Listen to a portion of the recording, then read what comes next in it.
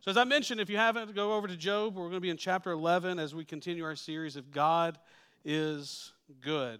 So this morning we'll be covering chapter 11. And I want, as you're kind of flipping there, as we're kind of getting started, I want you to think back over the past couple weeks at how many times your cell phone or your life has been interrupted by a phone number that you did not recognize. Can't we agree that's probably happened, right? You get a phone call and you look at the number, and if you're like most people, if they don't recognize the number, they're like, I'm not going to answer that. You see, we at one point it would the home phone would ring. Teenagers, we had phones at our home. It's pretty cool. You would call the home instead of the cell phone, and it would interrupt dinner. Now you have these telemarketer calls that will call and interrupt our day, and very few things are more frustrating than having your day interrupted. I know I'm probably not the only one that has grown more and more hesitant to answer a number that I do not recognize.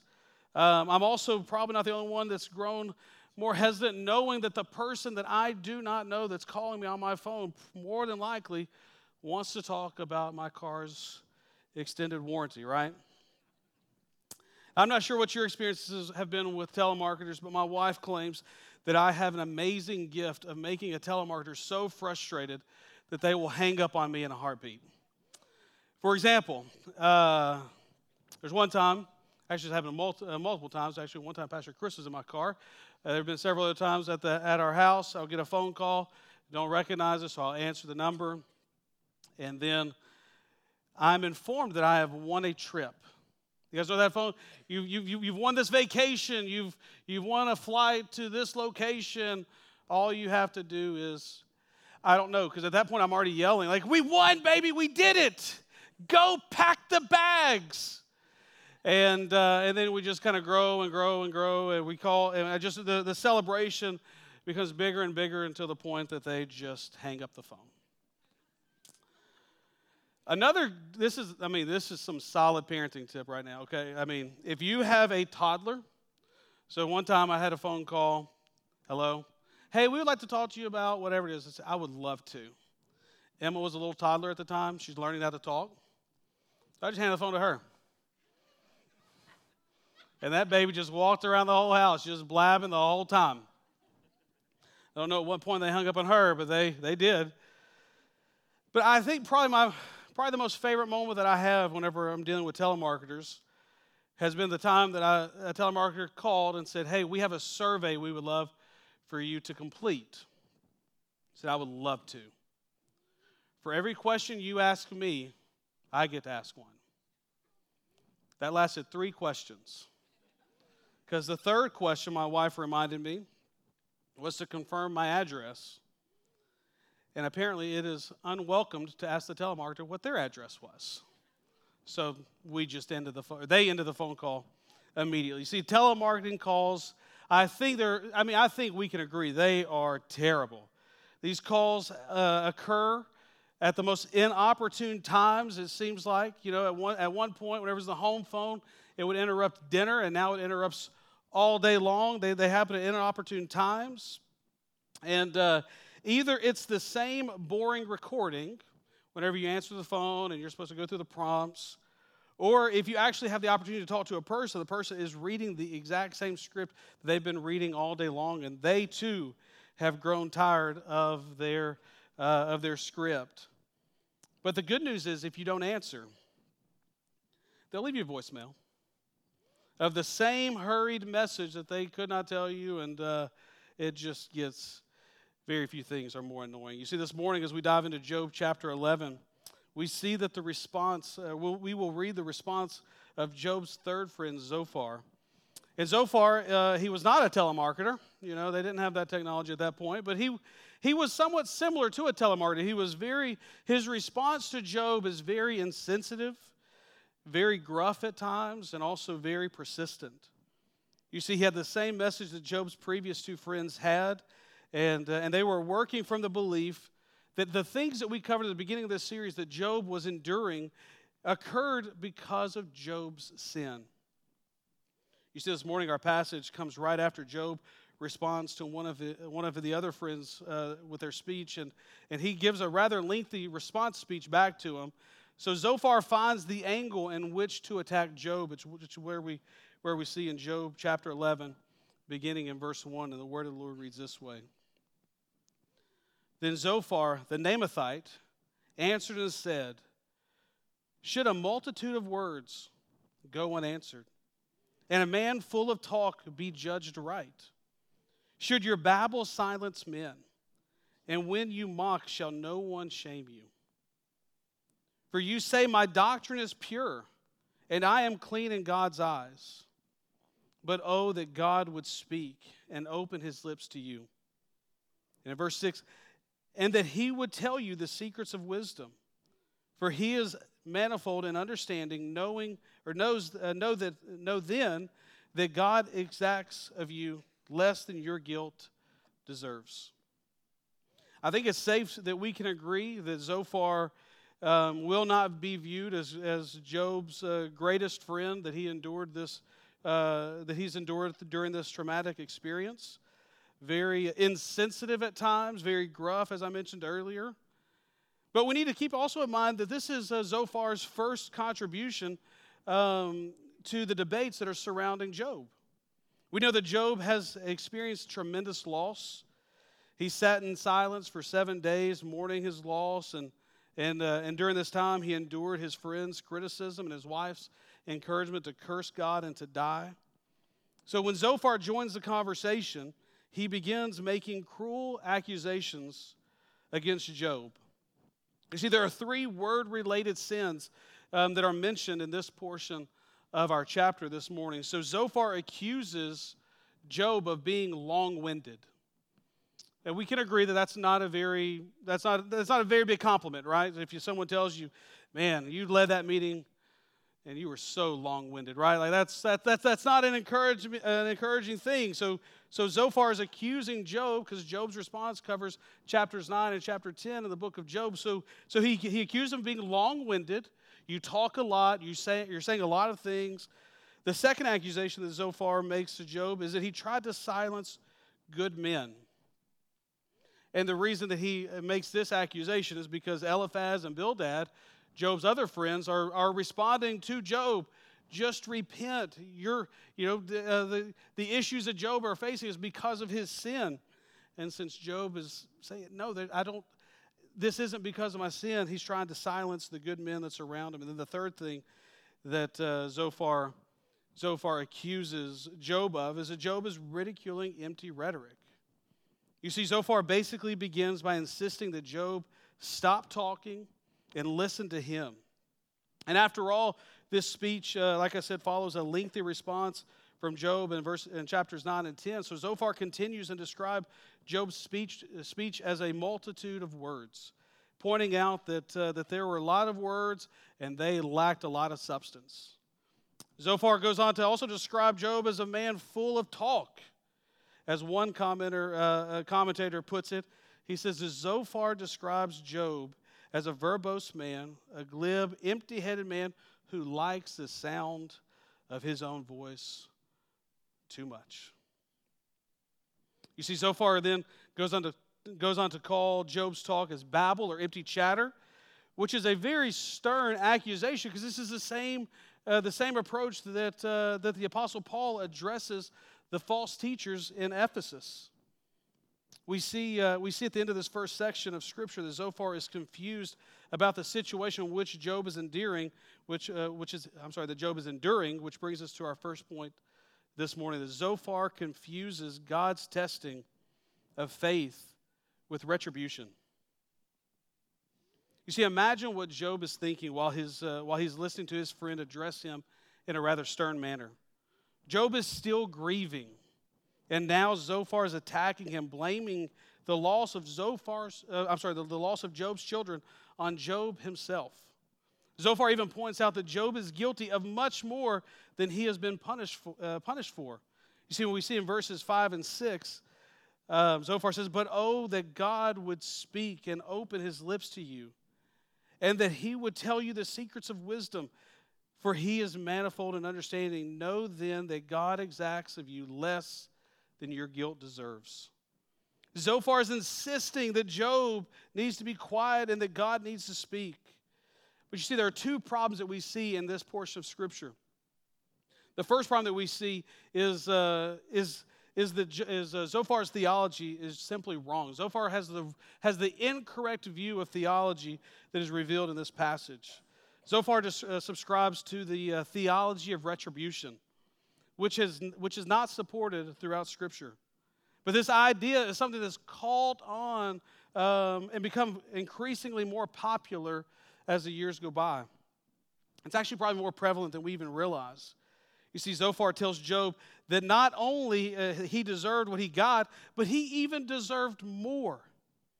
You see, Zophar is telling a man that has lost his kids and a lot of property that he deserved to experience more pain. You see, the theology of retribution can easily sneak into our everyday beliefs.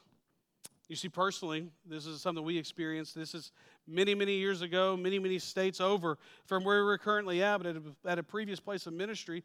There's a person that we knew that experienced quite a few traumatic experiences in a relatively short amount of time. She had been sick for some time. I'm not talking about like a massive sickness, but she had this sickness that kind of put her down for a few weeks. And if you know, if you're sick, maybe it's just me, but if you're sick for an extended period of time, you just feel, am I ever going to get better? Like, I just feel this is terrible. So she's already down on herself, and then she finally, after a substantial amount of time, finally starts to get a little bit better. And then once she started to feel better, she had a pretty substantial car wreck. And then to top it off, after her car wreck, she was banged up but not really injured. But it wasn't a few days after her car wreck that she stepped off the side of a sidewalk and broke her ankle. She had a lot going on. There's a lot of things that she was experiencing at one point. But I remember a person within her group, I remember, was quick to point out that they believed that she had unrepentant sin. She must be sinning. She needs to repent. And whenever you have a broken ankle and you're on crutches, going to shop for a car, and your immune system still has you a little weak, that's probably not the right thing to say, right? It's probably a little more blunt than you should be, and not very helpful. You see, she was quick to point out that this lady was in need to repent. And while many of us wouldn't be that blunt in that type of conversation, retribution theology is still easily made its way into our culture. You see, for some of us, it's known as karma. If you do something good, then something good is going to happen to you, right? If you do something bad, then something bad is going to happen to you. I think we all can agree that going down 72 at rush hour, you're kind of hoping for a little bit of, someone cuts you off, you're like, oh, I hope you get what you got coming, It's not the case. You see, for others, it's the belief, it's kind of boiled down to what goes around comes around. He'll get his or she'll get hers. Or the old saying, they get what they deserve. You see, the idea that God is waiting to punish us for every little thing that we have done is not correct. Neither the idea that we should have the good outweigh the bad in our life. If you recall, there was at the beginning of this series, Job went through a lot of heartbreak that we covered. He went through a lot of traumatic experiences. And while Job was in fact a sinner, the trial he was enduring has been revealed and will be revealed that he's not enduring this sin because of the sin in his life. In fact, to go a little further, to say that Job deserved even more than he had received is not only incorrect, but also for a brother or a friend speaking to a friend, it's also extremely cruel. Now, the second problem that we see, I said there were two problems with this section. The second problem that we see is that Job did make the claim to be innocent. We see in Job chapter 9:15, if you flip over there, Job points out that I am in the right. If we go down to 20, he says the same. He makes the claim. It's the same claim. He's in the right. In verse 21, he says, "I'm blameless." In chapter 10, verse 7, he points out that I am not guilty. What Job was saying about God, the situation he is in, which he found himself, is that what he's saying about himself was true. Job is claiming to be innocent in a situation in which he's facing. However, Job never made the claim that he was clean in the sense of being morally pure. Job never claimed to be sinless The only claim that he made was that he was blameless. And that's actually something that God said about Job himself. So as we continue our passage, we get a clearer vision of who God is and how powerful he is. We go to our next section beginning in verse 7. So Zophar continues this response to Job. And verse 7 says, can you find out the deep things of God? Can you find out the limit of the Almighty? It is higher than heaven. What can we do? Deeper than Sheol, what can we know? Or what can you know? Its measure is longer than the earth and broader than the sea. If he passes through and imprisons and summons the court, who can turn him back? For he knows worthless men. When he sees iniquity, will he not consider it? But a stupid man will get understanding when a wild donkey's colt is born a man. You see, Zophar, even though his approach is inappropriate with Job, not everything he says is incorrect, which brings us to our second point this morning. Zophar reveals the incomprehensible nature of God, his authority, and his power over his creation. Even though Zophar takes the words of Job and distorts them, he does offer a factual representation of the nature of God. In verse 7, we see that Zophar speaks of the deep things of God as well as the limit of the Almighty. Even though Zophar is still speaking words of condemnation to Job, what he's saying in this section is not only right, but it's also helpful for Job and helpful for us. By seeing the nature of God and coming to the realization that he is without limits, Zophar eloquently speaks of the fullness of the Godhead. In what some scholars call his personal sermon from Zophar to Job, we see that Zophar asks a set of rhetorical questions. He asks, he asks, can you find out the deep things of God? Can you find the limit of the Almighty? Is it higher than heaven? What can you do? Deeper than Sheol, what can you know? Zophar reveals something that is important about God's nature. God is someone that is too high, too deep, too long, and too wide for us to fully be able to grasp. And this is important because not everything that we experience is something that we're able to fully comprehend. These things that there are things that God's orchestrating that's not even on our radar. In the book of Habakkuk, the prophet addresses this very thing. Habakkuk 1 verse 5 says, look among the nations and see, wonder and be astounded.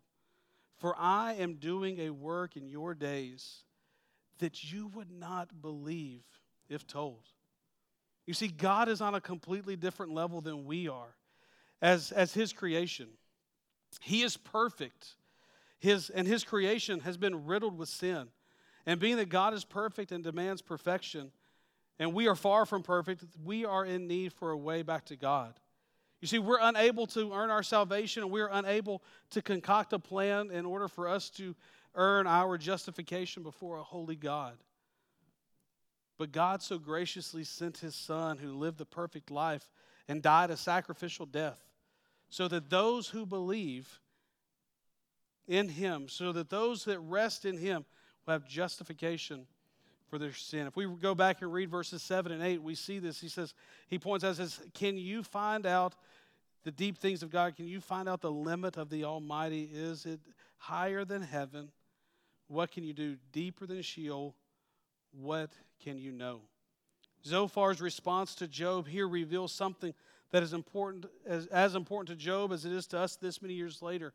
Zophar points out our inadequacies that we face. Even in his skewed and limited understanding, he is able to identify that we are in desperate need of a Savior. The question is, who are we? We lack understanding and comprehension. We lack vision and wisdom. The first step to repentance is oftentimes despair. And it is the unequivocal realization, admission, and acknowledgement that without Christ, we are lost. Author Dane Ortland, he writes this. He says, fallen human beings, enter into joy only through the door of despair. Fullness can be had only through emptiness. That happened decisively at conversion as we confess our hopeless, sinful predicament for the first time and collapse into the arms of Jesus, and then remains an ongoing rhythm throughout the Christian life. This not only highlights that there's a drastic difference between God and between His creation, it also highlights that there is only one hope, and that's found through Christ Himself. You see, as we continue, we see that Zophar then transitions his language into a courtroom scenario. I don't know about you guys, but for some reason, there are so many courtroom television shows on today. If you ever think about skipping work just to go watch the television programs, you're missing out. Like, there are countless courtroom dramas. My mother, she's here this morning, so I'll get in trouble for this later. She loves them. Maybe not all of them, but she loves quite a few of them. But her favorite is Judge Judy, right? Anyone want to admit some Judge Judy goes on in the house? Just last weekend, Emma was spending time with her Nana, and we FaceTimed her as we always do. We're like, hey, what you doing? Just watching Judge Judy. Like, I'm convinced that our daughter's going to become an attorney strictly because she has watched Judge Judy so often at my mom's house. But we see in verses 10 and 11, the legal language that Zophar uses in describing God, or describes God coming to earth and tossing Job in jail and holding a trial. And once a trial was in session in verse 11, Zophar reminds Job that God is not stupid. He continues to reveal more about God's nature. You see, God knows the difference between a wicked man and a righteous man. He knows the difference between an evil action and a righteous one. And even though we can see Zophar's response here with Job, it is easy to see that while it might not be extremely helpful for Job, Zophar still expounded on the nature of God. Now let's turn our attention to the rest of chapter 11, beginning in verse 13. And Zophar continues his response. If you prepare your heart, you will stretch out your hands toward him. If iniquity is in your hand, put it far away, and let not injustice dwell in your tents. Surely then you will lift up your face without blemish, and you will secure and will not fear, and you will not forget your misery. You will remember it as waters that have passed away, and your life will be brighter than the noonday. Its darkness will be like the morning, and you will feel secure because there is hope, and you will look around and take your rest in security. You will lie down, and none will make you afraid. Many will court your favor. But the eyes of the wicked will fail. All way of escape will be lost to them, and their hope is to breathe their last. This brings us to our final point this morning. Zophar reveals the importance of repentance and highlights the dreadful life of the unrepentant. Zophar, just like the other two friends of Job, believe that Job's problem is a result of Job's sin and that he is in need of repentance. We know that this is terrible, this terrible, heartbreaking occasion that Job is facing is not a sin issue, but had Zophar been correct, then repentance would be necessary for Job. In verses 13 and 14, we see how genuine repentance takes place. Zophar reveals that we're to prepare your heart, which basically means to acknowledge God as God. Zophar goes on to say, stretch out your hands toward him, revealing that as sinners we are in need of God's mercy. Zophar says, if iniquity is in your hand, put it far away. Repent means to turn, to turn from sin. This means to stop engaging in sin. And then the last thing that we see as an action of repentance is to let not injustice dwell in your tents, which basically equates to hold your house accountable. Don't let sin just actively take place within your home. You see, Zophar then describes the benefit of repentance, which leads to restoration. And what Zophar says is true. Repentance is correct, is the correct response for sin. But repentance is not enough. We can repent and turn from our sin, but that's not what matters the most. You see in Mark chapter 1, verses 14 and 15, it says, "Now after Jesus was arrested, Jesus came into Galilee proclaiming the gospel of God and saying the time is fulfilled and the kingdom of God is at hand. Repent and believe in the gospel." Repentance is not enough. It's easy to repent to someone, and we do that frequently. Whenever you mess up, hey, sorry about that, and that's where it can end, right? Repentance isn't enough. Jesus tells us to repent and believe in the gospel. The idea that Christianity is free from suffering is incorrect. You see, there's going to be suffering that takes place in our lives. This fact is promised throughout Scripture.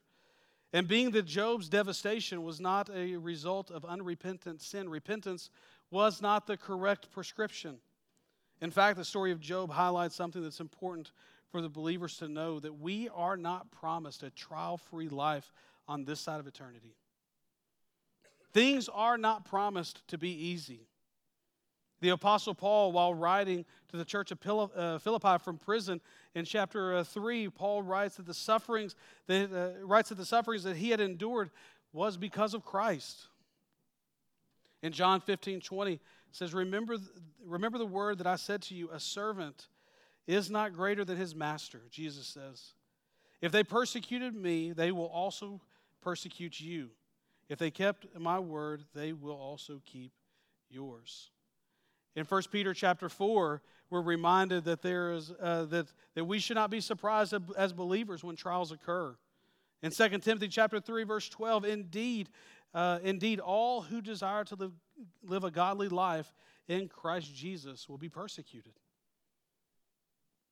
And that's not something we really want to dwell on or think about, right?